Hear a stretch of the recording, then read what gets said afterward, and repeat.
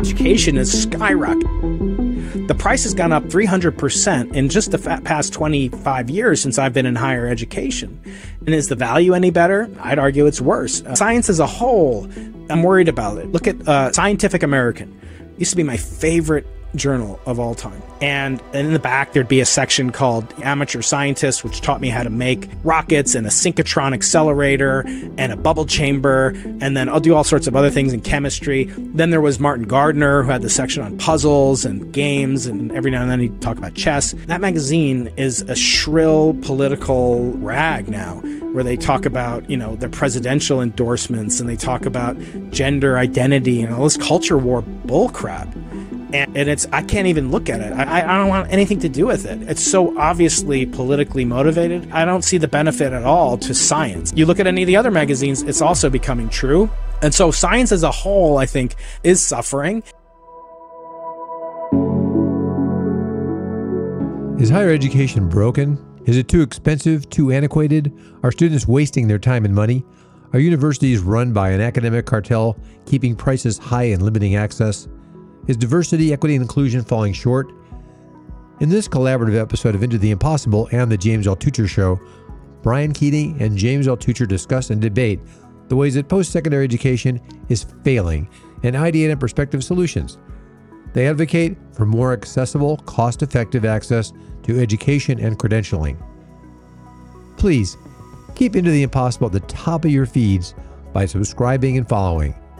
For more in-depth, free, fun, and education, jump over to our YouTube channel at Dr. Brian Keating, that's Dr. Brian Keating, where you can see the video version of our other episodes with James Altucher and a galaxy of intellects. Please subscribe there too. Do you want to hear more provocative, open discussions? Let us know what you think in the form of a review like this one from Apple Podcasts. From KG and BK, a fun and exhilarating adventure into the cosmos. Brian's podcast and YouTube channel are great fun for the layman to be introduced to fascinating insights, exhilarating theories, and mind-expanding ideas. And now, rebuilding higher education for the 21st century with Brian Keating and James Altucher. Any sufficiently advanced technology is indistinguishable from magic. Open the pod bay doors, please, Hal. Brian, thanks for joining us on the podcast. How are you doing? You're all over the place these days. Yeah, I've become a multimedia extravaganza. What are you doing at Berkeley? At Berkeley, I was there for a meeting for the Simons Array, which is the precursor to the Simons Observatory. That's in Chile. We've got 3 massive telescopes. Each one is about 10 feet in diameter. And we're looking for the signs of the early universe. So every year before the pandemic, we'd get together and meet up in person, usually in San Diego or Berkeley. They're the 2 leading institutions that are running the project. So this was our and just to kind of explain, because we've gone over this through the years, the way a telescope would detect the early universe. The early universe is surrounded by, like, the Big Bang. 300,000 years after the Big Bang, this very thick plasma of hydrogen and I guess what else? Helium and lithium, like the basic the plasma is just the protons and the neutrons, mainly protons. Before and even atoms are formed. That's right. And so I just want to explain it so that you could correct me if I'm wrong. So I want to make sure I understand. That's right. These telescopes are so refined; they're not looking for light waves because the plasma is too thick to let light through, but they're looking for gravitational waves. And if gravitational waves could be found from 300,000 years earlier than this plasma, and just to put it in context, the universe is like 15 billion years old. So the first 300,000 years is like an instant. Mm-hmm. But if you could detect these gravitational waves, it'll give us a lot of clues as to how the universe began. That's Up right. until now, it's just the Big Bang is really just a theory. It's not proven. Well, it maybe is accepted. Let but me it's stop not you right there. theory. Let me stop you right there. Stop me. So you can't. We don't prove theories. This is a huge misconception.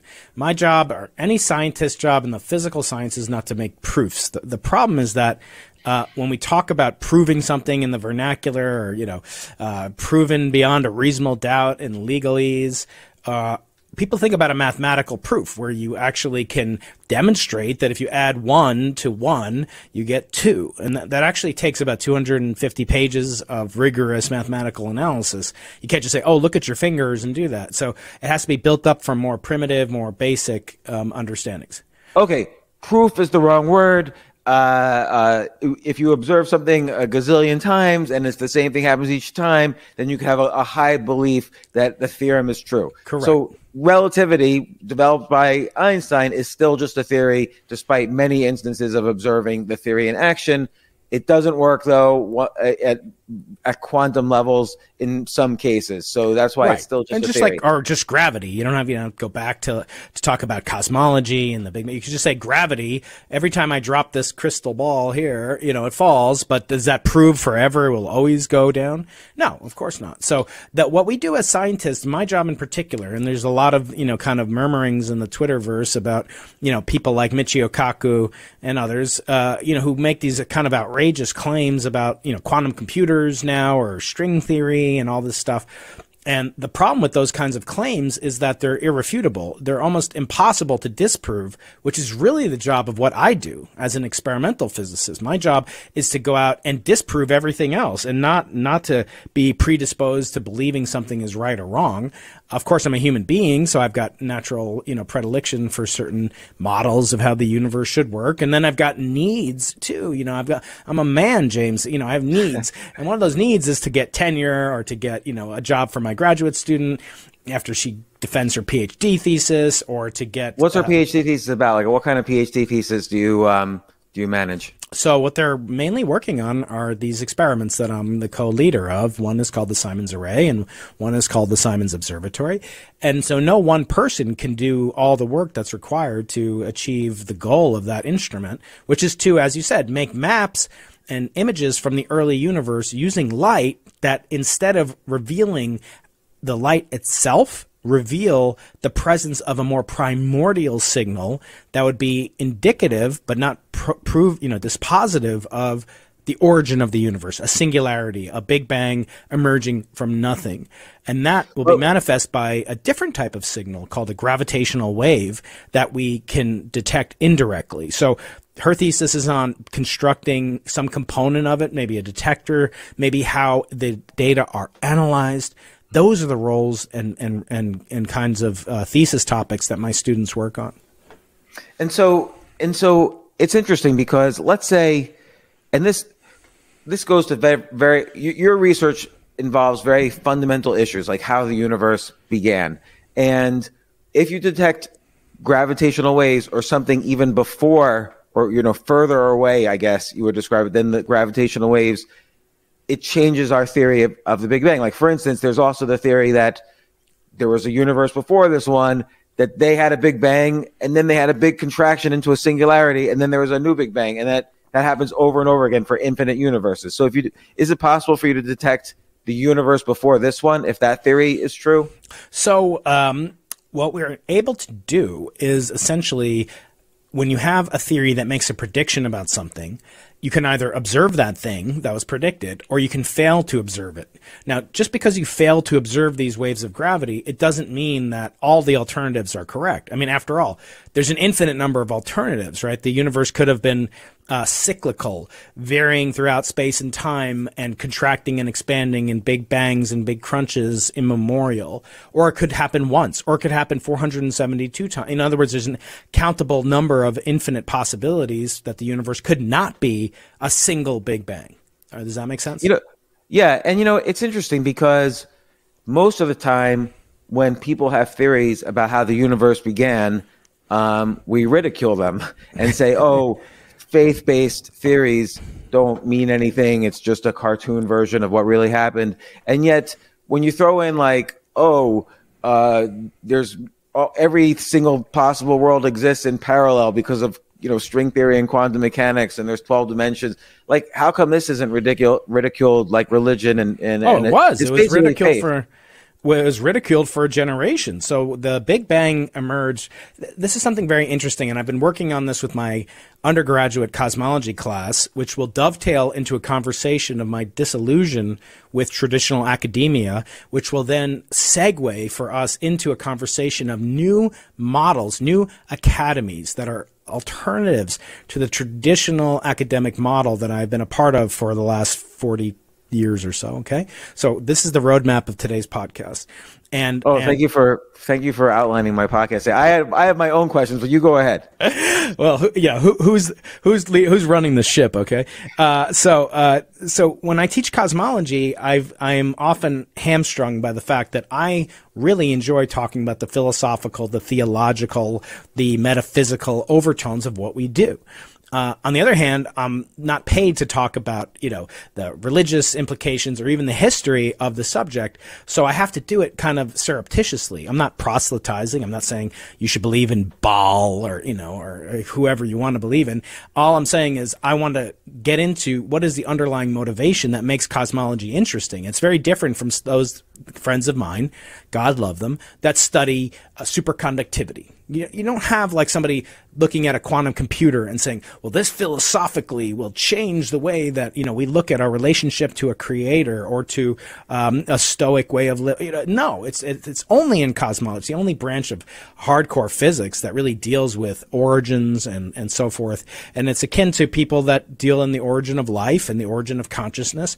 Those are things that have a boundary that always rubs up and agitates against the biggest picture questions, which are the things that got me interested in the subject to begin with. So why the heck can't I talk about the very thing that inspired me to become a practicing card-carrying cosmologist? So I asked myself that. The dean will... Do you get a card, actually? Yeah, I do. I have my card over here. No, this. So, James, you'll someday get something like this. This is a YouTube play button.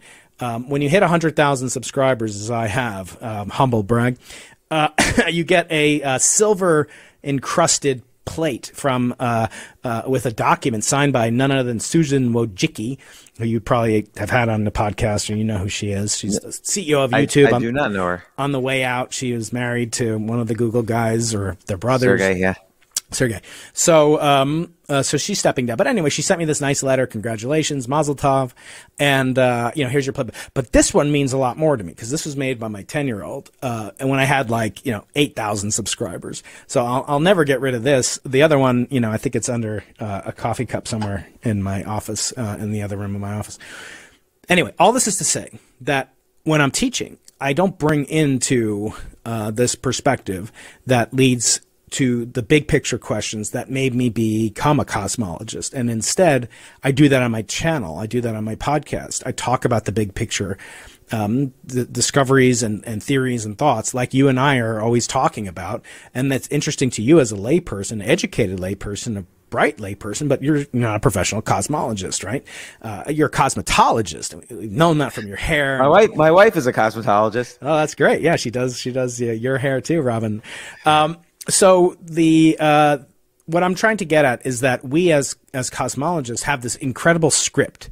We're given this incredible script that could be the presaging of a previous universe to our universe, a multiverse in addition to our universe, a big crunch, a big rip. And we never talk about that. We just talk about, well, here's a partial differential equation. Here's how you solve it.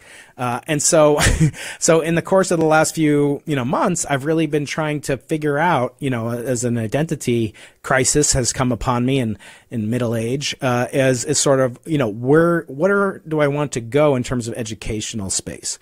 What do I want to do to promote? Can I ask you, what do you mean, an identity crisis has come over you? Like, what does that look like for you?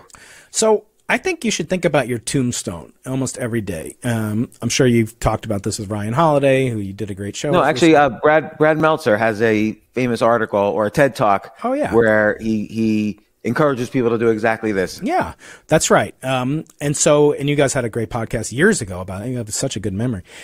So the theory that you should kind of maintain is either write your will and testament while you're still alive, or somehow crystallize what you would want on your tombstone.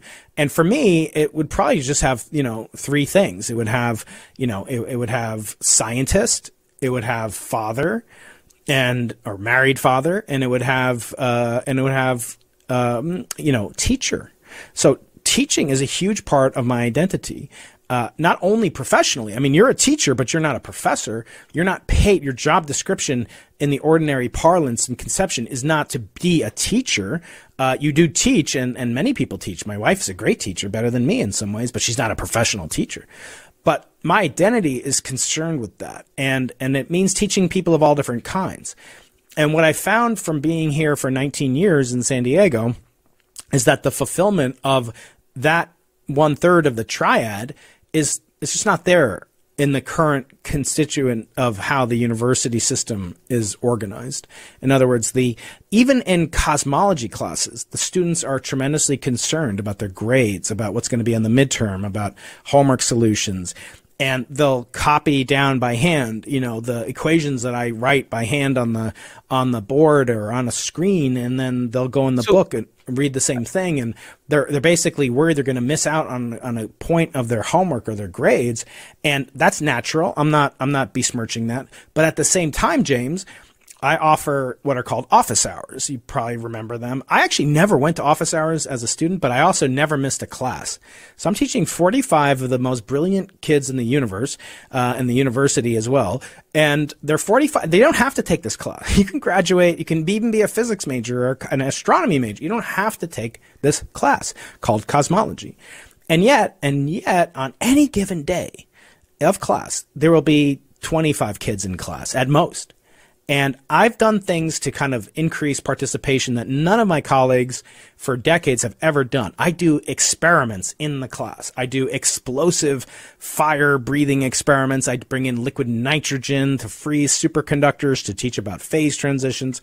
I light off huge explosions, demonstrate black body radiation. Were you a tinkerer as a kid? Did you take apart the radio and put it back together? Yeah, I took apart my Jetta, my 1974 Volkswagen, Beetle. I was loving to tinker with things when I was a kid. I built, like telescope parts, and I tinkered with computers, which is becoming more and more, of a kind of, passion project for me, with the advent of AI, which maybe we'll get into later on. But in terms of of what really drove me, it was tinkering with things. But look, these are not experiments. These are canned experiments that are used to demonstrate topics in undergraduate physics. So there are things in optics and electromagnetism. But some of the professors who are, let's say a theorist is teaching about cosmology. One of my colleagues is a theorist. She'll teach about, the theory of how baryons were formed. And anyway, but she's maybe won't do an experiment to demonstrate, well, here's an isotope of water called heavy water, and the extra neutron on each proton that makes up heavy water came from the Big Bang. It wasn't made, in some factory somewhere. And we can actually estimate the temperature of the Big Bang, James, from the amount of deuterium atoms inside this glass of water. And then I'll say it has different properties because it has an extra neutron. It's going to be twice the molecular weight of hydrogen in those H2O molecules. So it will be more than twice the weight, but that doesn't make up the bulk of the weight of water. The oxygen does. So I go through all these and then I say, well, here's an ice cube made of heavy water, which I bought myself, which cost $200, an ounce to buy. Can you drink heavy water? You can. In fact, I have a video on my channel where I do just that. I do a taste test, James, of the 5 different types of water, ranging from free water that you get at Starbucks. It's a taste and price comparison. It's called I drank the most expensive water in the universe. The first water comes from Starbucks, and it's a little known fact. You go into Starbucks, they must give you a glass of water for free. And so that's the cheapest water in the universe. You go in, you get a cup. Sometimes, if you're not in California, you actually get a real straw. So it's a wonderful thing that we should take advantage of. That's the cheapest water. Next cheapest water on my tasting flight was Fiji water. Then I tasted this other type of water called Berg water, not named after one of our fellow tribal members. This is actually cast off of an iceberg in northern Canada's Hudson Bay. And they ship this block of ice, and it's incredibly pure. It has no minerals. It's $40 a bottle on Amazon. Then after that, there's heavy water, which you can buy, which is like $200 an ounce. And it doesn't Like, what different effect on the body does it have? Like, when you drink it, like, do you pee out heavy water when you drink it? Well, yeah. I mean, the water in your pee will be heavy water, but you don't distinguish. There's no additional effect on the human body. It's not toxic. If you drank Does it taste different? It doesn't taste any different. No, it's chemically identical. The chemical properties why has someone never made like some weird brand like heavy water? I think we have our first idea of the show, James. It's for people that are, painfully underweight like me. I'm really trying to bulk up. So I need water. I can see it now. Mix it up with some Jocko greens in the morning. Yeah. And so then after heavy water, which I said then there's actually tritium water. And that is dangerous to drink because that's radioactive. That has radioactive isotope of hydrogen called tritium, and that tritium gives off neutrons and shoots out beta rays and does all sorts of bad stuff to you. So you don't want to drink that. It's a controlled substance, but you could drink it. You wouldn't die like instantly. It's just in a large amounts. It would not be safe, but you could buy it. That's like $1,000 or more per milliliter. So these are really tiny amounts. And they're trying to use tritium to make nuclear fusion occur and so forth. So it's a controlled substance to some level in the National Regulatory Committee for Nuclear Materials Control. And it's radioactive. And then last but not least, when I was at the South Pole, I've been there twice for a couple of months, maybe total. And on each trip, I would go there and I couldn't resist like taking some of the snow that had been there and then melting it and drinking it. And then the last time I was there, which is over 10 years ago, I bought a Nalgene bottle in the canteen and from the store there, which is, only open 3 months of the year. And you need to get to the South Pole first, which only 45 people might be there right now. And so I scooped up some ice from the ice sheet. Remember, the South Pole is basically made up of snow that's fallen over, 20,000 years or more. And it's built up an ice cap that's almost 2 miles thick. And so the very top is just snow and you can walk or cross country ski on it. So I scoop up with my Nalgene bottle and I filled it up completely full. And I brought it home with me in my in my luggage. So this is water from melted snow at the South Pole, and it gets reduced by a factor of about 10. So it's almost very little of it. That water cost you. Total probably about $50,000 for me to get that water. You and every other person that pays their taxes out there, because the only way to get that water is to fly on a military cargo plane from San Diego on a commercial plane from San Diego to New Zealand, and then from New Zealand to Antarctica's coast on a military plane that's owned by the New Zealand National Air Guard, which has a flightless bird called a kiwi painted on it. Not very inspiring. But then you go from the coast of Antarctica by a plane that's flown by people from New York State and the New York Air National Guard. And they fly me in a C-130, which is a giant, massive cargo plane with skis on it. No, not wheels, but skis. And then so this, one way is probably $50,000. So this is the most expensive water in the universe. And it's all because I went down there to study the origin of the universe, which then produces the type of heavy water that we can then use as a fossil to unravel what were the physical conditions like in the early universe. So the reason I went to the South Pole was to make a cosmic microwave background experiment called BICEP, which we've talked about, and that was the subject of my first book, Losing the Nobel Prize. Available everywhere books are sold. Does not come with a foreword. I always recommend it, by the way. Thank you. Does not come with a foreword written by a Nobel Prize winner and also James Altucher, like my second book, Think Like a Nobel Prize Winner, inspired by James. Perfect example of imposter syndrome when I write the foreword to a book about the Nobel Prize. Alongside another Nobel Prize winner, Barry Barish. Yes. I've got an interview with him coming up as well. In person, we did an in-person interview. So anyway, I don't know how we got on this tangent, but the point is I'm doing these experiments in my class, which is a theoretical class, but I'm doing lab experiments, not just boring stuff. And I can't get more than 50% of class to participate. But wait, it gets worse. It gets worse, James. These are some of the most brilliant kids in the world, but they're not very good financially. Okay, for a bunch of reasons. One, if they're out of state and they pay all the full freight, in-state's a little bit less. It's a lot less, maybe $10,000. But if you're out of state, you're coming from Florida or Georgia or wherever, you pay $72,000 full freight, tuition, fees, room and board, books and everything. It's $72,000. Princeton is $75,000 a year. And I think we give just the same quality education. So, By the way, I just want to mention something about these tuitions. Tuition prices have risen faster than inflation every single year since student loans have been available, like since the mid 60s, whatever the Student Loan Act was, that inflation is basically, it's not like tuitions. Oh, it's normal. Tuitions rise from 60,000 to 75,000. No, they've been rising much faster than inflation every single year, not on average, every single year, which shows again what a scam college is and why it is worth rethinking. What are you teaching here? Are you the product, or are you the service provider, the educator? Exactly, 100% right. And for me, the challenge has always been that I am teaching, and I'm a member of this very exclusive guild called University Professors.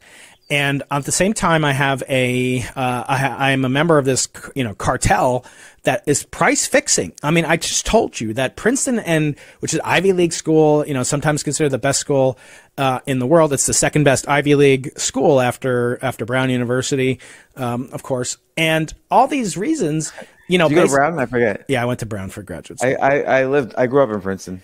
Oh, you did? That's right. Yeah, you were right outside. So anyway, we're basically price fixing. We raise our prices. And guess what, James? San Diego State, our arch rival, crosstown rivals, which is part of the California state system, not the University of California state system, they also charge about these same kinds of, in other words, once the cartel fixes its prices, like OPEC, and it never goes down. There's never been a reduction. During COVID, when I was teaching on Zoom, for 3 months, wearing a mask, I don't know why was I wearing a mask? But that time, we were still charging the exact same amount. We just didn't get room and board, but whatever. So the university seems to have survived. We got huge buildings going up. Princeton is now what Malcolm Gladwell calls a perpetual motion machine, in that it never has to raise a dime again. Its endowment is growing. The president just bragged about how fast their endowment's growing. In the last year, it grew 12%, which is 6 times what the target rate of inflation is, and maybe it's 50% higher than the actual inflation rate. Anyway, they're bragging about that and how important it is to have college, and some article op-ed that they wrote. So they're fixing their prices. We're fixing our prices. We're matching these prices. Has the education gotten better? Have we used new and innovative tools? But I'm really not bringing this up to rag on the universities. We can do that some other time. I'm always happy to talk like that about how we do have a monopoly, and our main job is to squelch competitors and make exclusivity and scarcity have a higher price tag, and that's what we do in the university system. In addition, to being conscious and caring attendant professors. But now I'm actually criticizing my students, and I know they all listen to your show, but they are throwing away probably $500 a class that they don't attend. And if they do that for, there's only 20 classes, each one's a 2 hour, 90 minutes long, they're throwing away thousands and thousands of dollars. But wait, it gets worse, because we also have office hours, and office hours where I will literally sit in my office, which is right next to class, right before class, and I will sit there and I will talk about anything they want. We can talk about the homework. We can talk about what it's like to go to graduate school. Is the lifestyle of a professor really worth the sacrifice, the Hunger Games that you and I talked about, the very first podcast we ever did? And I could talk to them for a full hour. I get 2. So I get a click-through rate, of about 4%. And again, I can get paid. What do you mean? You mean out of all your students, 2 of them? 2 out of 50. Come to your office hours. You actually take advantage. And of the people who come to your office hours, how many are just trying to kiss ass to get better grades, and how many have legit questions?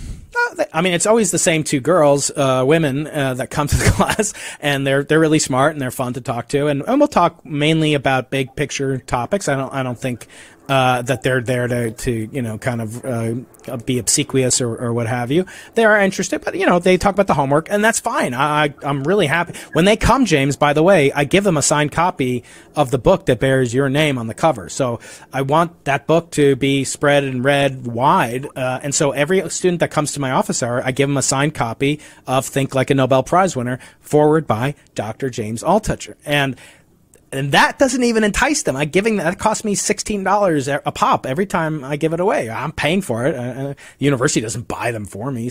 But I wrote the book. I want the message to spread, and I want to influence students to do good things and be aware of the unwritten rules of science that we go through, including the imposter syndrome. Anyway, this is all to say that 96% of the students are throwing away tremendous amount of value. Not just the book. Okay, the book is condensation of 30 years of my wisdom and knowledge and 30 years of 9 Nobel Prize winners, James Altucher and others included. So, but last but not least, James, I've been paid ridiculous amounts of money to go and give a speech in places. I've been paid, all expenses paid, first class airfare for me, my family, my nanny, we have to take a nanny somewhere internationally. I've gotten more than my first 5 cars put together, for a single speech that lasted 45 minutes.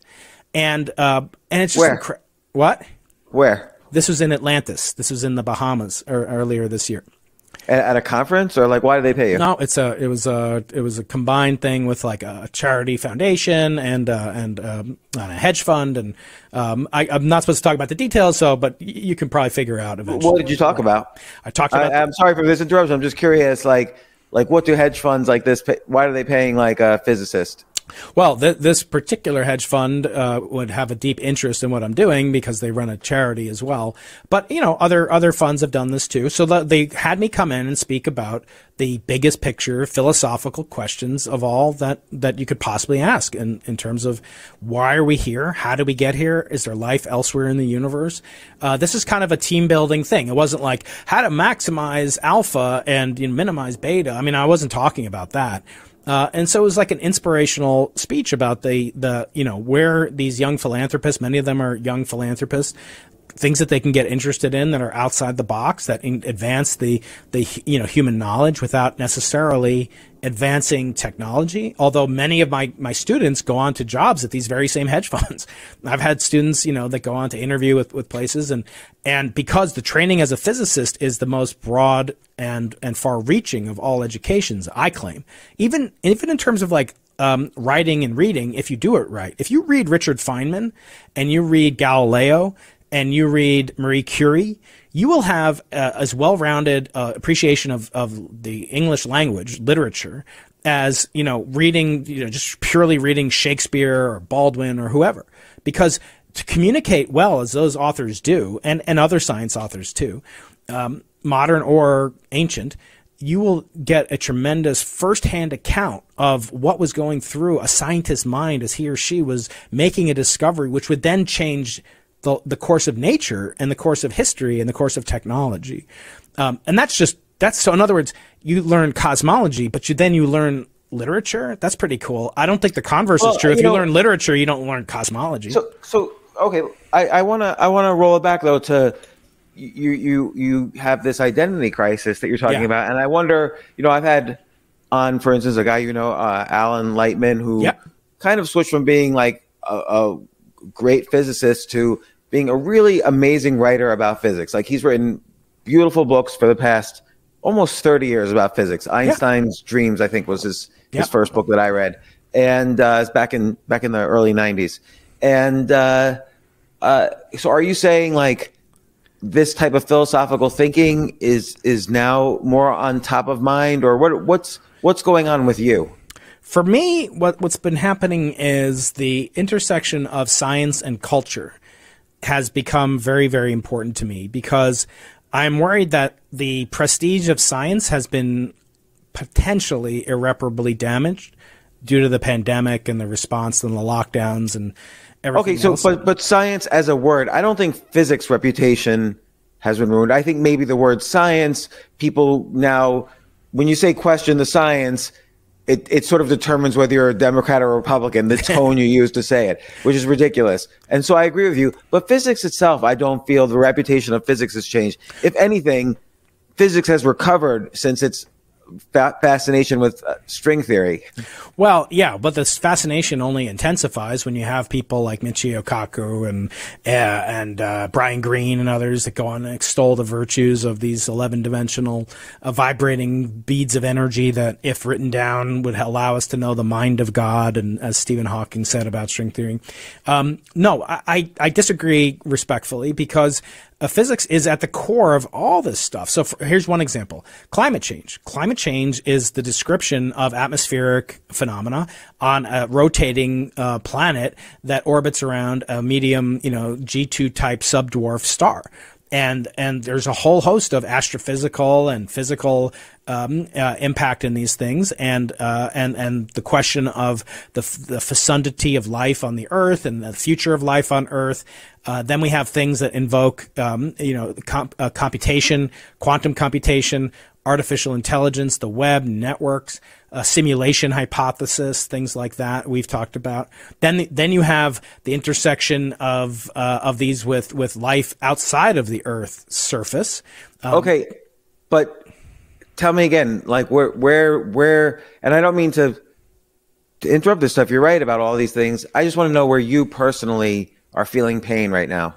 So for me, the pain point is coming from a little bit of disillusionment with the kind of hunger or passion that young people have towards physics and science in general, that they are given the keys to this Ferrari and they don't really understand why that's valuable, rather than, they just say, oh, there's like 4,200 pounds of aluminum and rubber and some glass. Instead of saying, no, that's true. That's what makes it up. But it's so much more powerful than just that, because it can do so much more and it can benefit society so much more. And by seeing the students who, are kind of not taking advantage. And I'm not saying, I don't think I'm the greatest professor. I think I'm probably like the 17th best professor out of the top 10 professors that I know. And for that reason, I'm trying to learn from them. I'm asking them advice. I'm trying to be humble. I've been doing this for 19 years, plus as a graduate student, teaching assistant. It's about 25 years of my life devoted to teaching, studying the great teachers, both, and interviewing them for my podcast and my books. And so I don't think I'm that great, but I don't think I'm that bad. And I'm trying innovative new approaches, including like doing experiments in a purely theoretical. It's outrageous to do that. And people are like, why are you doing that? Like, one day I came in, it was actually April 20th. I came in with what's called a hoot tube, which shows how sonic vibrations occur in a standing wave in a pipe as you heat it up. And this thing's a large cardboard tube with various metal gratings inside of it. And you can set up a standing wave that sounds like a didgeridoo or whatever. But and you have to light it with a blowtorch. And then that sets up oscillations depending on how hot you heat up the blowtorch. So it teaches thermal connection to sound. This is very cool. And as I'm doing it, and you have to hold this thing, and then I lit it, and I'm like, well, sorry, I didn't realize this, but it's 420, and this thing looks like an enormous bong. But there's no relationship between this. And the kids are all laughing, and it was all in good fun. But here I am. I'm trying to come up with innovative things. There's one other piece of depressing data that happened to me. So last week, we had a survey that went out to all my students, and they were able to fill out the survey, and it's their only opportunity to provide a short answer. And I said to them, guys, look, I've won many, many awards in my life. I'm not saying this to brag. I'm not telling you this, James. I've lost more awards than I've won. But I've never won the award of best teacher at UCSD. And that is my goal before I retire. I want to win that award. I want to do what it takes. I don't mean I'm going to give everybody an A+ no, I said, I want your honest feedback. I was very vulnerable with them. I said, I know I can do better. I know I'm doing okay, but I want it not only for the rest of this quarter, which is another 5 or 6 weeks to go, but also for future generations of students that will take the same class with me. How can I do better? What kind of lacunae, flaws, gaps do I have? What things do you like? Do you like the experiments? And it's their only time. They get asked to evaluate me twice. Once at the end of the year, which is like a Scantron form, just like, do you agree that this is a good professor? Yes or no? Like, it's just binary questions the whole way down. So I get no real signal to noise there. Instead, you get, I get information, but it's not granular at the level that I'd be happy with. This, in contradistinction, last week, they were able to write little, sentences about why is Brian a good or bad teacher? What do I want to see more of? How can we improve things? What do you think about the book? What are the short? Anyway, long story short, out of the 45 students, only 2 people filled out the survey. It's probably the same 2 people that filled out that come to my office hours. And because the number is so low, UCSD will not release the survey results to me of the 2 people that submitted the survey results. Because you don't want them to... Yeah, because they think you're going to figure it out or whatever. Right, exactly. And this is down from like 10 or 15, last year, same size class roughly, same caliber of students. And I'm just like, I'm working harder than ever to engage students, to teach them things about, why what they're doing is so interesting and so important. That with the students that do come to class are mesmerized and they seem very interested, although who the hell knows. The same students keep coming and the same students don't keep coming. I want to do better. I was vulnerable. Give me feedback. Now, James, I can release a video and tomorrow it'll have 100,000 views. And I'm not bragging about that. And many of them watch my channel and they're just like, they love seeing me on your show. They've actually said that. They've seen me on Lex Friedman and Jordan Peterson and Ben Shapiro and all these podcasts. And they're like, oh, it's just like, you're so good at doing that. I'm like, then why don't you come to office? Like, I'll sit there and I'll talk to you about anything you want, anything in life. And some of my colleagues are like, well, maybe they're intimidated by you because you're this YouTuber and whatever. And I'm like, I don't know if that's really true. Like, I was intimidated to talk to you, James, and the first time we ever met was, we met because we gave a TEDx talk together in San Diego in 2014, which I can't believe how long ago that was. I know, 9 years. We met there. Yesterday. We lost touch. You had a couple of marriages. And then I went on Jordan Harbinger's show, not Jordan Peterson, Jordan Harbinger's show. And that took a long time to organize back in 2018. And I said, I just have one request. I'll never ask you for another introduction again.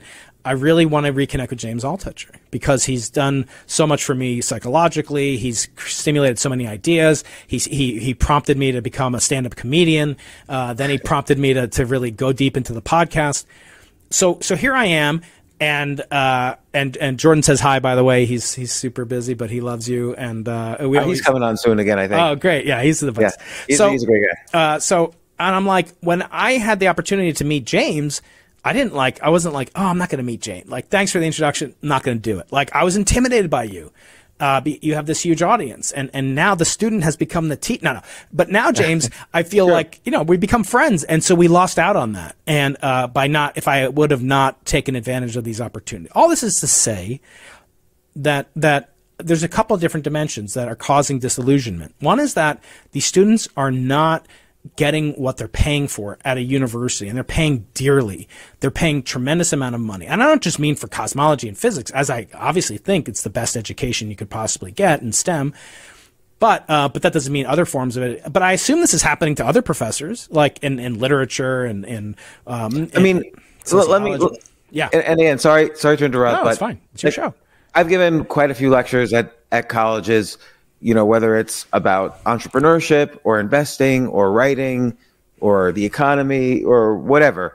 And one thing I've noticed is that, and usually I'm speaking to like a big class, like a class with more than 200 students in it. So I don't know if that's like the average size of classes now or whatever. Mm-hmm. Depends on the university, obviously. Depends on the class, yeah. Mm-hmm. So, yeah. So one thing I've noticed over the past decade or so is that before, people would sit there and they're looking at you. Now everybody's got their laptop open and they're kind of, I guess you would say multitasking, but I don't believe multitasking is a thing that exists. I think that's like a made up word.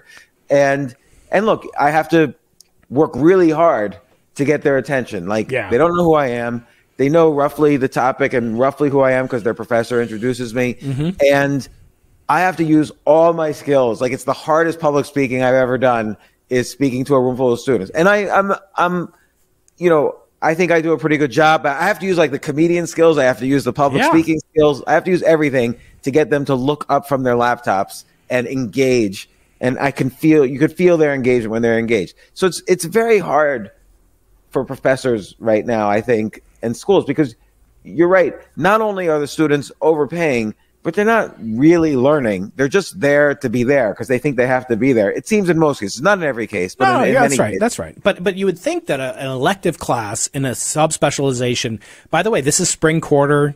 A lot of them are seniors and they're graduating. They're going on to graduate school, so they don't have to take this. They already got into graduate school or they have a job offer, very high levels of employment and employment satisfaction when you get a graduate degree in physics, an undergraduate degree in physics.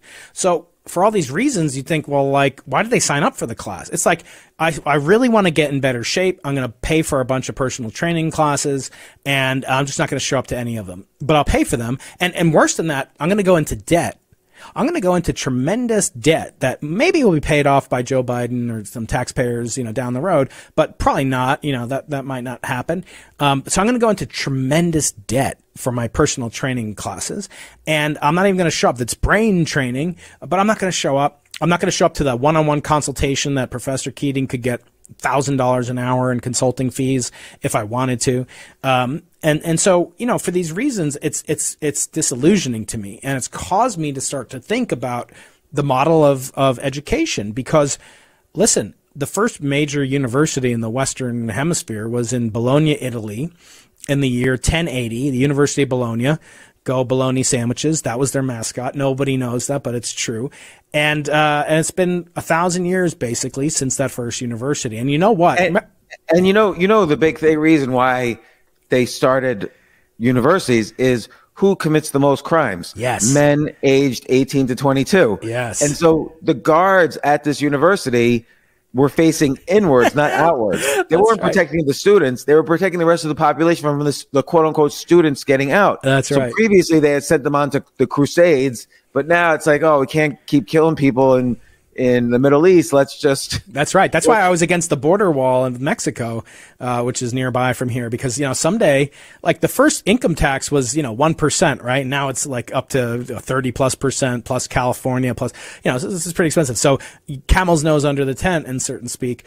So I'm worried the border wall, eventually will be to keep Americans in. Like forget about keeping, half of my, people that I interact with on a daily basis are from Mexico or from Latin America. I love them and it's great.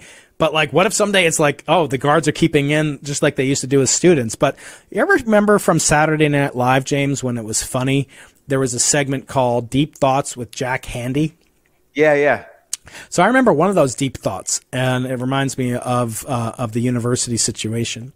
And Jack said, in the early days, in ancient times, fly swatters were nothing more than a long stick with a flat piece of wood at the end to smack a fly. And like, how things have changed. It's like, it's basically the exact same thing, right? Yeah, it's a long piece of stick. Maybe there's a piece of plastic on the end of it. And so I started to think, well, let's look at what were universities like 1,000 years ago. Well, there was an older guy, usually it was a guy, sometimes a girl, I guess. There was an older guy, and he would take a piece of chalk, and they had like a big stone wall, and that person would like scratch off the chalk onto the wall. And I'm like, wow, things have really changed, in 1,000 years. Can you think of anything from medicine to like any form of technology, to anything that has changed so little compared to education? I really can't. I mean, you can have PowerPoint, you can have smart boards, and actually my kids, and I'm going to say the answer is yes, because when you're using the word education, you're referring to what we always thought was education. You go to first through 12th grade, then college, then some graduate school, and so on. But now education could mean a how-to YouTube video. Education could mean I went to Coursera or Udemy, or any of these things. Education could mean a how-to podcast, kind of like how this one is. So I do think education, because of the internet, is amazing now. Like I meant college education. I meant college. College education has not changed, but that led to the rise because college education is, I don't want to say so bad because I don't want to make too many judgments on it, but because there's something lacking. And people like you are having these identity crises, things like Khan Academy and Coursera they're really excellent. Like I learned so much. Oh yeah, from I learn a tremendous amount from universities. YouTube. I watch YouTube every night. I don't do anything else. Besides cavort with the missus. I'm not going to get into that. That's a different type of video education, James. But speaking, I can only speak about what I know for sure, and then I can start to think about using innovations to improve that. But I would argue it's actually gotten much, much worse. There's nothing like it. In other words, medicine. I had a guest on, and he's one of the 9 people that we interviewed. I interviewed in my book that you co-authored the foreword to. His name is Carl Wyman. He won the Nobel Prize for discovering exotic forms of matter, and he's really trying to reestablish and reinvent the way education takes place for physicists, and it will be hopefully applicable elsewhere. And he told me that, in his opinion, education today is at the same level of like bloodletting with leeches and so forth as in like middle-aged medicine. But I actually made the point to him, no, it's worse, because whatever you want to say, the cost of medical procedures in many realms has come way down. In some ways, of course, it's gone way up, but like take like cosmetic surgery. You and I both had our Brazilian butt lifts a few years ago, and that price. That was a great vacation That together. was great. That was fun. That was good times, James. We got to go back for the other cheek. We got to turn the other cheek next time. So Yes. When we did that, it was, of course, the prices calmed down like Moore's law, as has dropped precipitously. But in contradistinction, education has skyrocketed. As you said, the price has gone up 300% in just the past 25 years since I've been in higher education. And is the value any better? I'd argue it's worse. I'd argue at least maybe to some extent there are many better professors than me, but this was true when I was a teaching assistant at Brown or at Stanford or Caltech. The best students are always going to thrive. They're always great. But the average student also needs to thrive in order for society as a whole to thrive. And so you're saying that physics is the rose of the sciences, as it was called. Maybe that's true. Maybe it's not. But science as a whole, I'm worried about it because we do hear things like, look at Scientific American. Used to be my favorite journal of all time. And in the back, there'd be a section called the Amateur Scientist, which taught me how to make rockets and a synchrotron accelerator and a bubble chamber. And then I'll do all sorts of other things in chemistry. Then there was Martin Gardner, who had the section on puzzles and games. And every now and then he'd talk about chess. That magazine is a shrill political, rag now, where they talk about, their presidential endorsements, and they talk about gender identity and all this culture war bullcrap. And I can't even look at it. I block all their authors, who are, some of them used to be I've been on their podcast. I've been on Steve Mirsky, Science Talk. I block it now. I don't want anything to do with it. It's so obviously politically motivated. And I don't see the benefit at all to science. So many people say, oh, look, but you look at any of the other magazines, it's also becoming true. And so science as a whole, I think, is suffering. And I worry most of all that my colleagues, let's take a colleague who's much better professor than I am. She's much more giving, but she still will only teach. Let's say she has 100% click-through rate. Everybody answers the survey. Everybody comes to office hours. Everybody comes to class, and they're getting every penny out of their tuition. That's still only 45, kids times, say 30 hours of class time. So but let me ask you a question. Like, why can't just everybody learn from, like I could take a physics class on Coursera, pay like $10 instead of $12,000 for that class.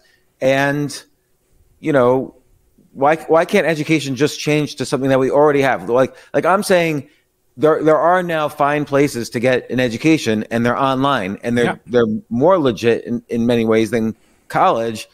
Why can't that be the solution you're looking for?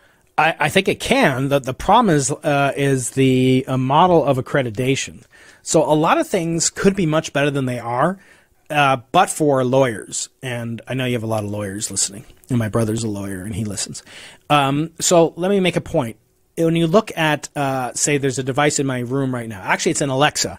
So I can say Alexa, and it won't go off because I changed it to be not using that word. So now I have it the following very, very winsome name. Computer. Who is James Altucher. James Altucher is an American hedge fund manager, author, podcaster, and entrepreneur who has founded or... Yeah, it reads the Wikipedia page, basically. Computer, stop.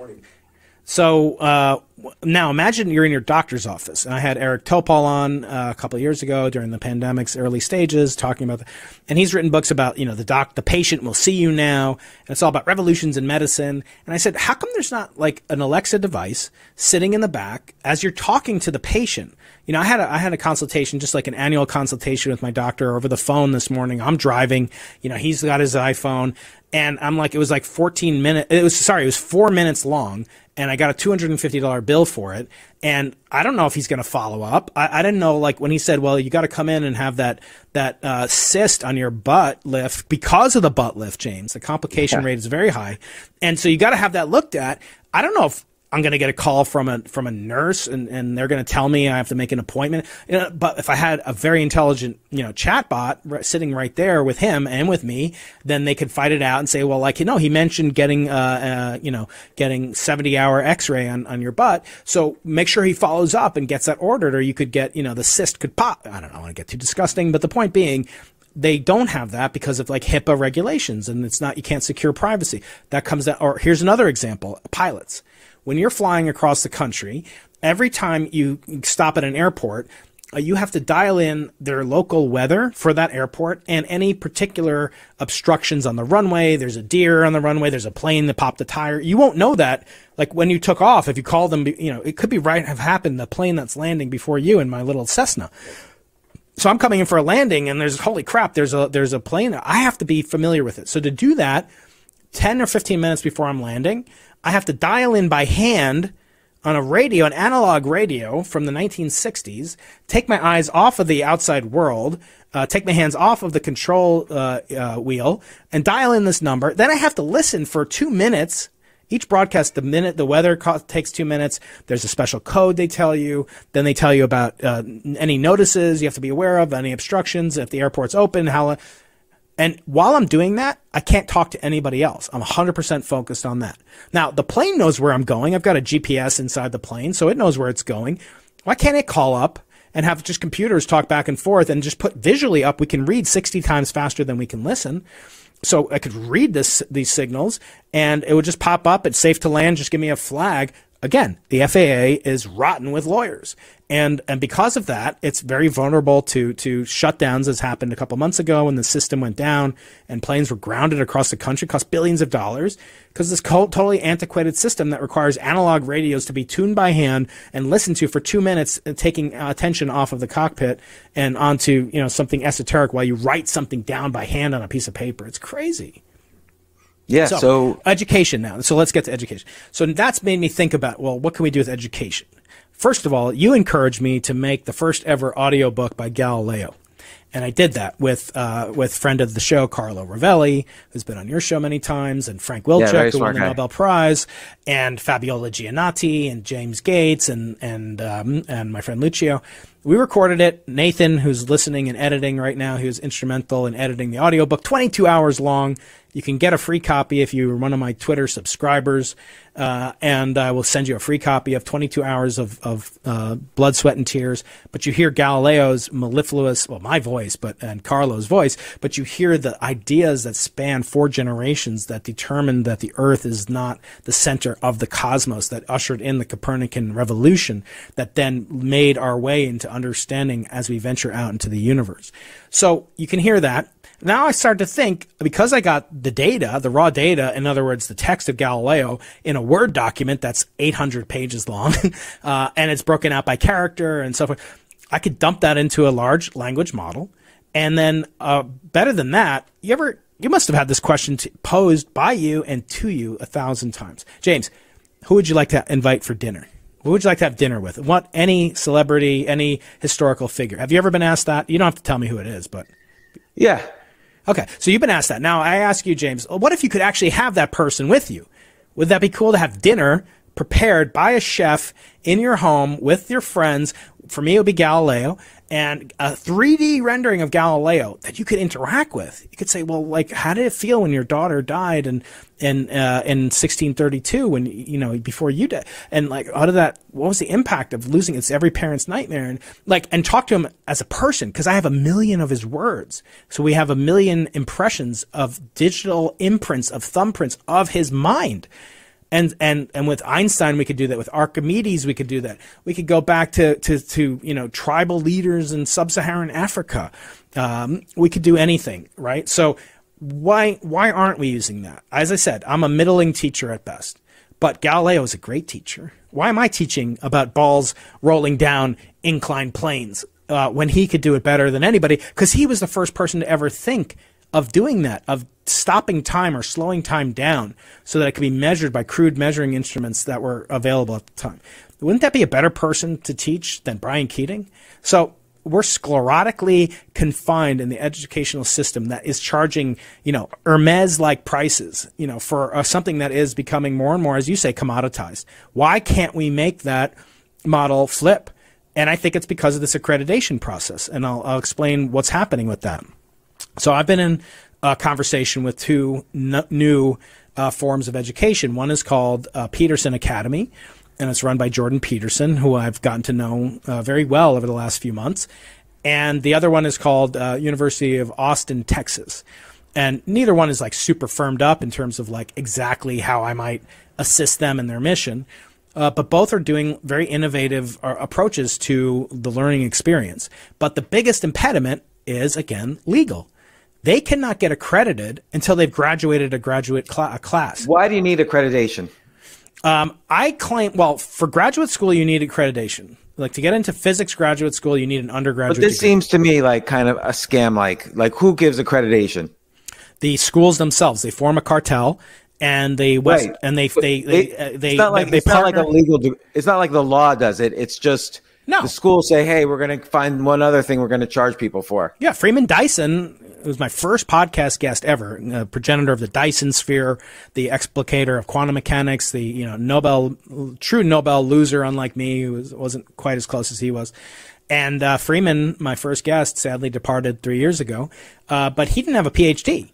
And he was at the Institute for Advanced Study, rubbing shoulders with Einstein, you know, and the folks over there for a decade, Wheeler and everybody. So, no, you don't need one to do research, but I can't tell you a single scientific paper that I've read that's, let alone not had a bachelor's degree, but didn't have a PhD. It is just not, it's not, there, you know, obstacles to that seem to be insurmountable. And whether it's a way of sorting and credentialing, and whether that's because of this cartel that sets its own prices, that fixes across state lines, and does all sorts of things that would be illegal if the mafia did it, somehow these universities are getting away with it. And I'm part of the problem. You know, I'm not like going to my chancellor and saying, you know, up yours, I'm not going to take a dime until you lower the prices. But these new institutions are. Jordan Peterson and Peterson Academy, which is going to be completely non-political. It's going to have classes about philosophy, psychology, physics. Is it going to require a PhD to teach? No, it doesn't even require, you know, that you're a professor anywhere. Same with University of Austin, Texas. Peter Boghossian, who you've had on the show. I think I introduced you guys. Yeah. Very smart guy. He's one of the. Where did he end up? Because last time I spoke to him, he had just quit Oregon State University because of an issue there, a political issue there. Yeah, again. So the diversity, equity, inclusion, you know, squad came after him, and he quit Portland State, and he hasn't set foot, you know, until this just last week when he went to ask kids what they think about, you know, rights for transgender kids. I mean, he's you know, very, very controversial guy, and I love his mind and everything he does. But the bottom line is he's one of the founding faculty at the University of Austin, Texas. Barry Weiss, you know, is one of the backers behind it, I believe. For a while, Stephen. Wait, the University of Austin, Texas Isn't that a real? I guess there's there's University of Texas at Austin. You're saying this is different. Yeah, this one is called Austin, Texas. The other one's Texas, Austin. Yeah. So it would be like the University of San Diego, which is who started that? That's very interesting. So it's a privately, funded college. I think there's people, from maybe like the PayPal mafia days and that kind of orbit. Perhaps it's definitely not a left-wing institution.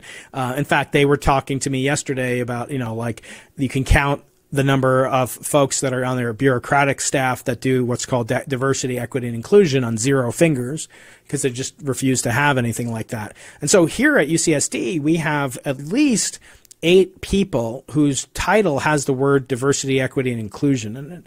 And each one of them has a staff, and each one of them is charged with, maintaining this balance in the university. And that's been in place since the year 2012. And I've been here since 2004. And the number of black faculty members in true, ethnic minority members is basically unchanged. We don't have a single African American. We have very few female professors. And this has been the job of this institution, of this institutional superstructure architecture. Now, how does that get paid for? It gets paid for from the tuition and fees of the students and from state funds. So this university is not going to have that, which allows them to offer free tuition, at least for the first graduating class. But the problem is the first graduating class won't get a degree from an accredited school. They'll get a degree from the University of Texas, Austin, Texas, but it won't be accredited by the state of Texas. Even in Texas, which is a very, conservative state, obviously. So you still have these same kind of cartel rules in the higher education that are outside the bounds of perhaps what is necessary. So, and Peterson Academy is even, more far removed because that's not even in person. That's going to be an online educational facility that will have a total cost 96% lower than the average cost of college tuition. It will be accredited eventually, but it'll be online instead of being in person, so they'll have even lower cost. So, for me, it's like doing experiments, like you always talk about, and Skip the Line, your most recently published book. That you want to do as many experiments as fast as you can because you want to get to the results of those experiments, have them be low cost but potentially high ROI. And I'm reading from your book, as I say this. And for me, how else are we going to potentially improve education if we're so sclerotically stuck in this mold that goes back to the year 1080?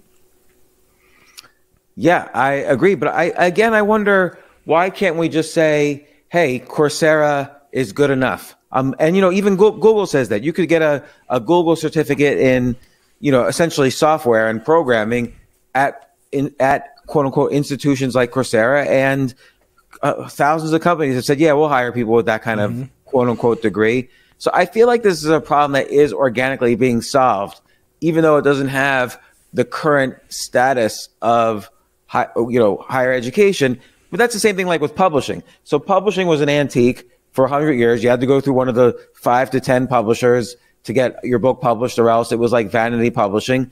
But now you can use Amazon self-publishing, and millions of books that are highly ranked, highly reviewed, sell great, are self-published. Yeah, no, I agree. But so look at places where there has been credentialing. Any place that has an entrance exam from the SATs and ACTs, which are no longer required at the University of California, by the way, to the GMAT, to the LSAT, to the MCAT, to the GRE, all those different 3 and 4 letter tests.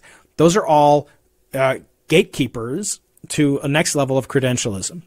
And so for a lawyer, I think you can become a lawyer without even going to law school. I mean, you can represent yourself. It's very hard. Yeah, it's very hard. You can't really. So I would ask the same question of you. Why is that so hard? I mean, is it really so important that you go and listen to Larry Tribe at Harvard, wax about, whatever he's going to talk about for 3 years and pay another $179,000 a year? I don't know. No, I agree with you. I've tried to become a lawyer without getting a law degree, and which is why I know it's very hard. So, and similarly with a physician, now they're in some schools, they don't require the MCATs. but the question is there a limited, what's the fundamental constrained resource? Is it the teachers that are teaching? No, because as you said, it costs $0 to duplicate an educational experience online. But here's my concern. I thought that, and your past guest, Professor, quote unquote, Professor Galloway, Scott Galloway, who you were very, very kind, James, to introduce me to digitally. I asked you for an introduction to Scott, and I wrote him and invited him on the podcast. I've listened to his podcast with Kara Swisher and with him. I have all his books, and you know, I'm still waiting to hear from him almost a year later. So, you know, thank you, Scott, for you know, causing me to wait in vain. I feel bad about that. Yeah, it's not your fault. I mean, I told him, eventually I wrote him an email, and I was just like, look, I've written you 5 times. You've gone on podcasts with like literally an audience of 300 people. I have as many YouTube subscribers and podcast subscribers probably as you do. I know I have as many on YouTube because it just shows my channel's subscribers compared to his. And yet I've interviewed 14 Nobel laureates. Not one of them of the other 2 or 3 that I've tried to invite that didn't come on. None of them, at least, didn't have the courtesy to say no thanks. And I just find it like totally outrageous that, you know, somebody who comes from the University of California system, went to UCLA, you went to UC Berkeley, and just like won't even say, sorry about that. I really, you know, I've got too much going on. Not interested. You're not that interesting to me, Brian. I don't want to, just say something. Don't make me write like 5 emails to you asking like, when can we set this up? And, you know, thanking James. Anyway, that's my rant for the day. But as I think, you know, he teaches this brand strategy and all sorts of things. He does those online. He's got his own, you know, online educational facility. I think you're going to see more of that, but I don't know if you necessarily need to have more, you know, I don't know if these kind of Coursera's could form a cartel, you know, and have some kind of negotiating power. It's not up to me to figure out how can we establish a whole new educational system, but certainly if reducing the barriers and reducing the cost, those have to be the paramount issues of concern. And I see there's no attention. Like at UCSD, we've got brand new buildings going up. My chancellor just got the highest raise in UC California chancellor history, you know, got a $500,000 raise. You know, some of the highest paid state employees in any state are college, you know, employees, usually on football team coaches. They're paid by the taxpayer. You know, it's a tremendous amount of money that flows through these universities, and yet, you know, we're actually not innovating in what we do, and we're not even aware of the threat, as I thought during COVID, that it would lay bare. You know, and this is something Galloway said a lot in his books about Corona panic and so forth, that we would have the end of the educational system, and I don't see any difference. In fact, I see we're raising prices, we're trying to increase perks, and but we haven't fundamentally changed anything about what we do educationally. So I'm trying to do, you know, like one of the ideas I have, if I do collaborate with University of Austin, Texas, you know, or, you know, and it wouldn't be like I'm going to quit my tenured job here and go work in Austin. No, I'm not going to do that.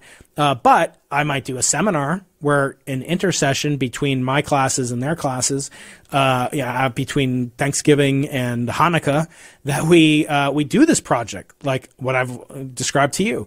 Take my large language, you know, make a large language chatbot of Galileo who can answer physics questions, and then teach him all the physics that's come up since he was alive.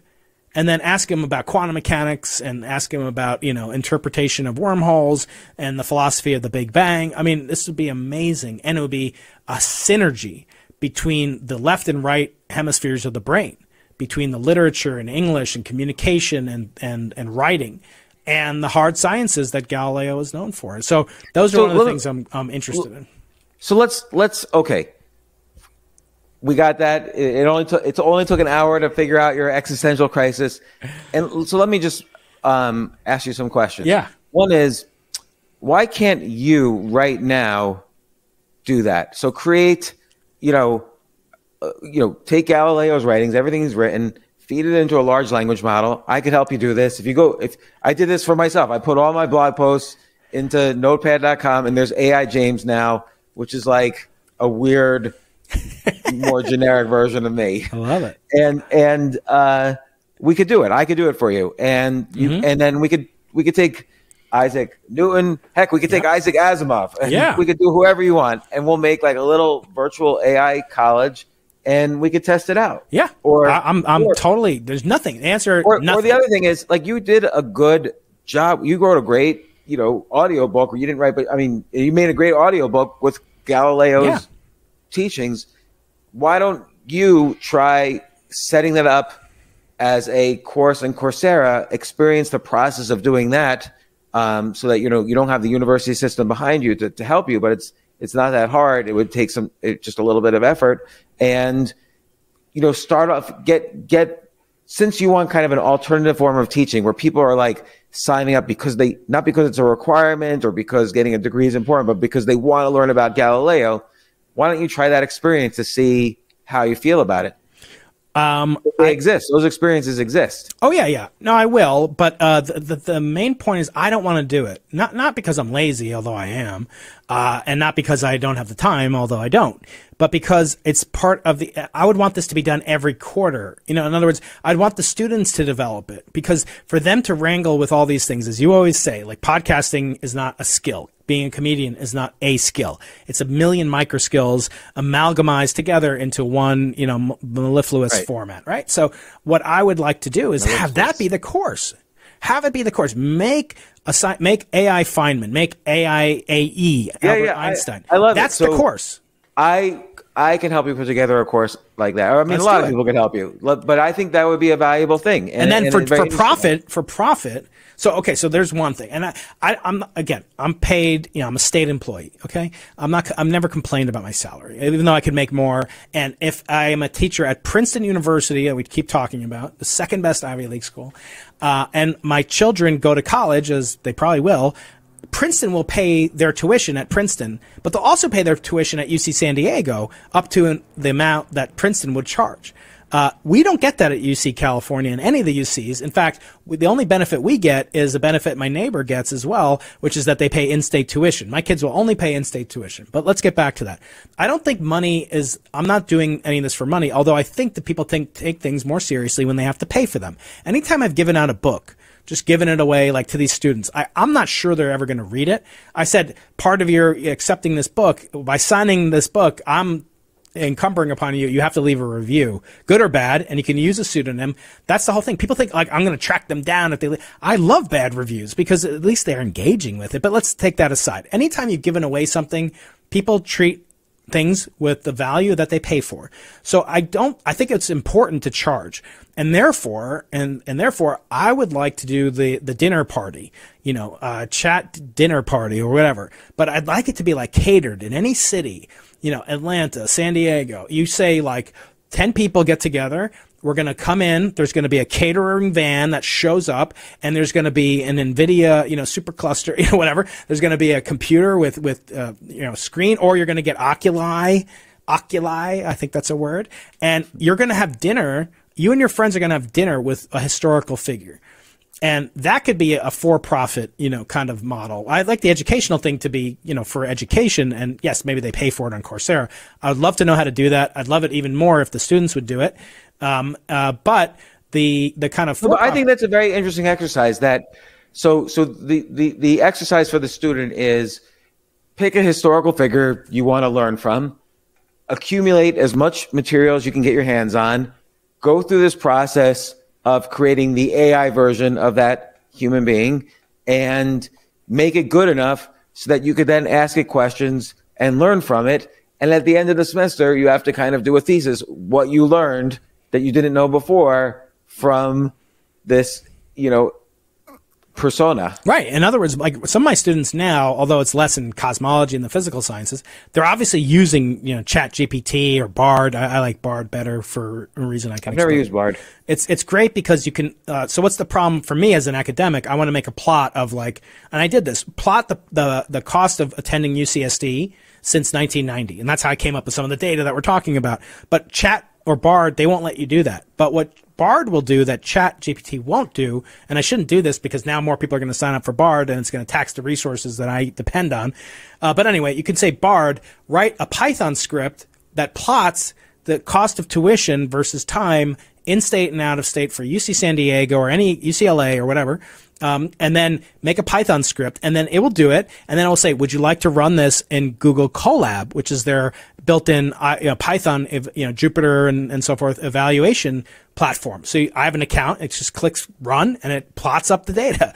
It's pretty cool. So I like Bard for that reason versus Chat, but I'm sure Chat can do something similar. But anyway, so my students are using it. It's obviously they're using it, but here I'd like them to use it. In other words, like, I'm learning so much. I don't need to I'm a full professor. I don't need to worry about stuff in terms of well, some guy's going to come and take my job. Literally can't take my job until I become an emeritus professor or die.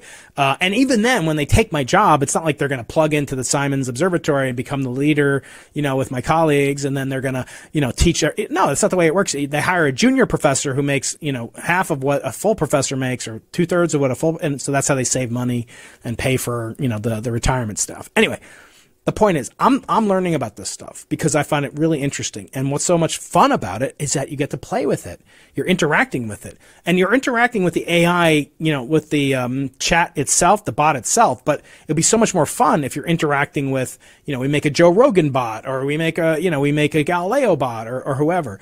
And by doing that, then they're not only learning, but the entity in which they're interacting has a persona that's physically and mentally, intellectually interesting to them. I have this ability we built this ability on Notepad. Really? Oh, awesome. Yeah. Can you make a Bri bot?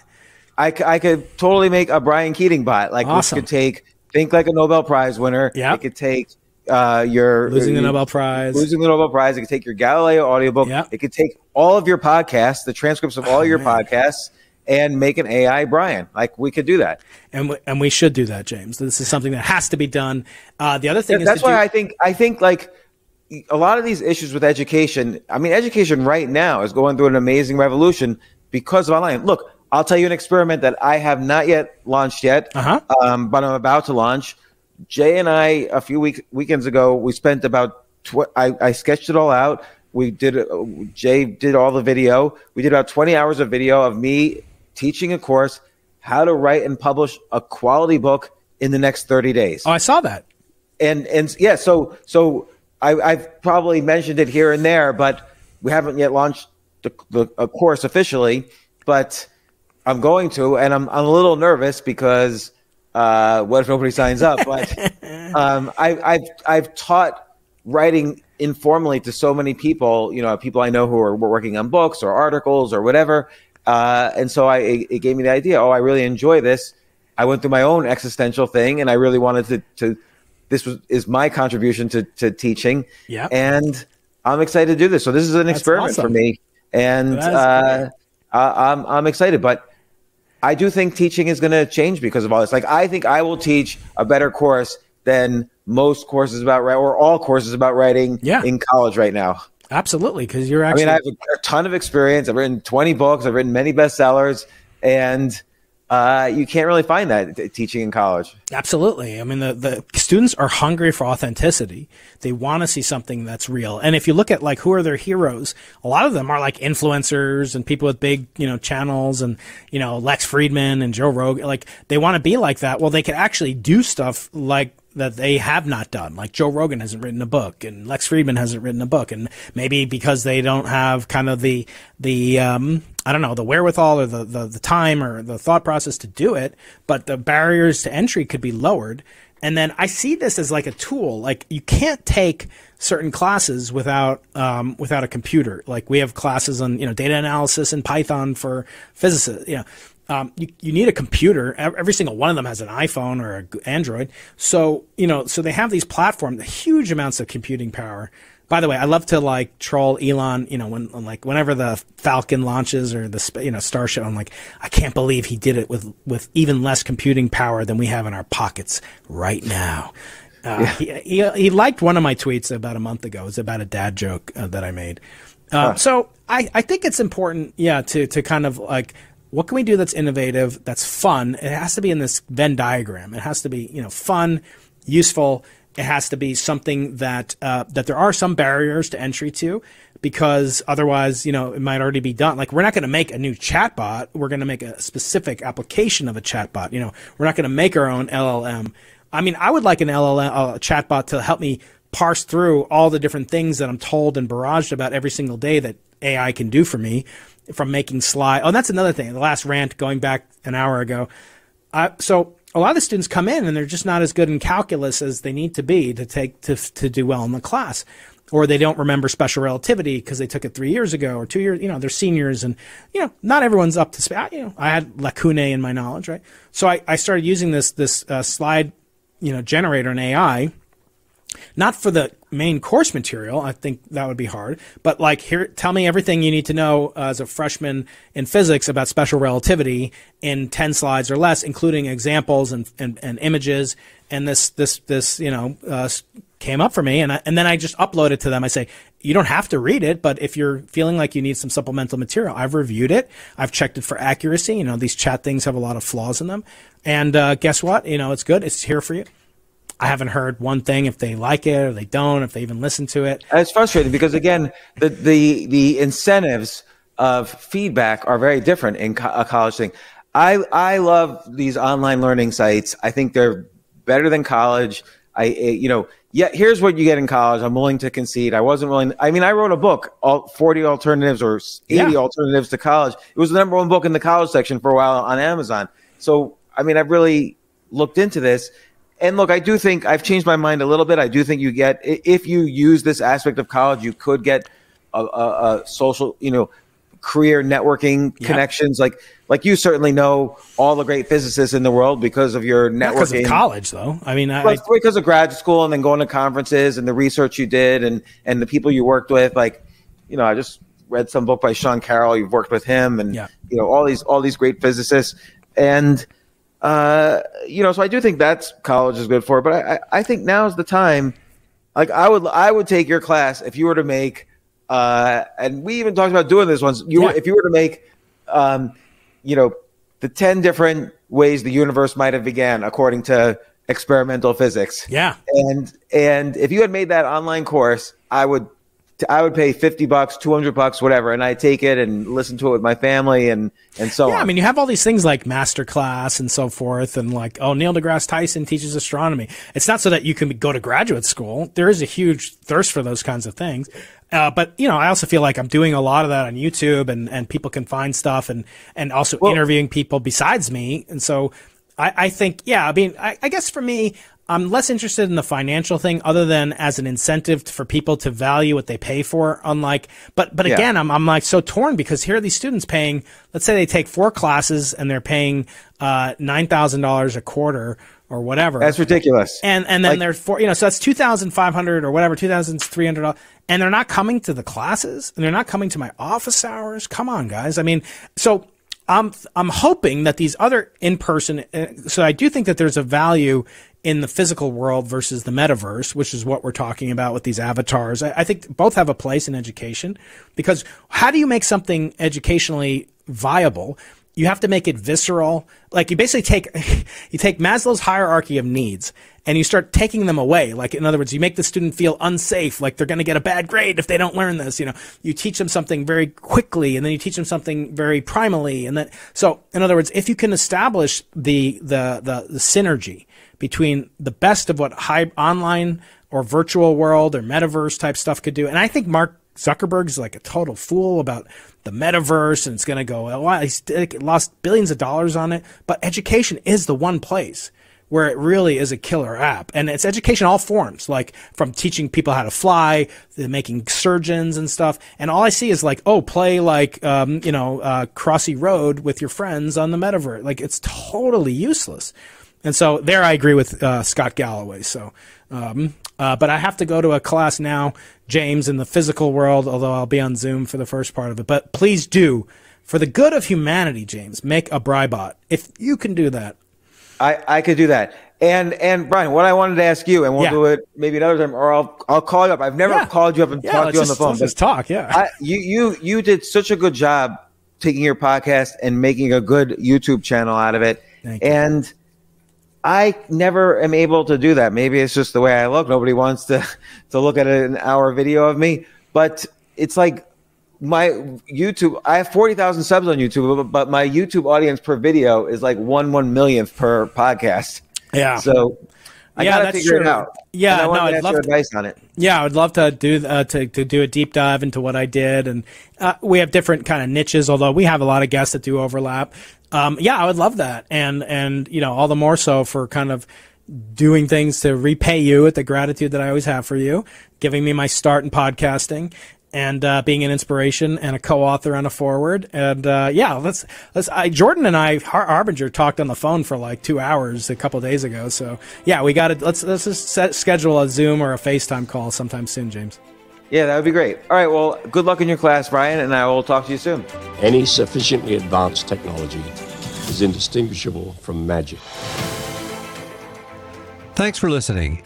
Keep in touch and inspired by signing up for Professor Keating's Monday Magic email at briankeating.com/list. And if you have a .edu domain, we'll send you an artifact older than the Earth, forged in the fire of an exploding star, in the form of an authentic meteorite fragment.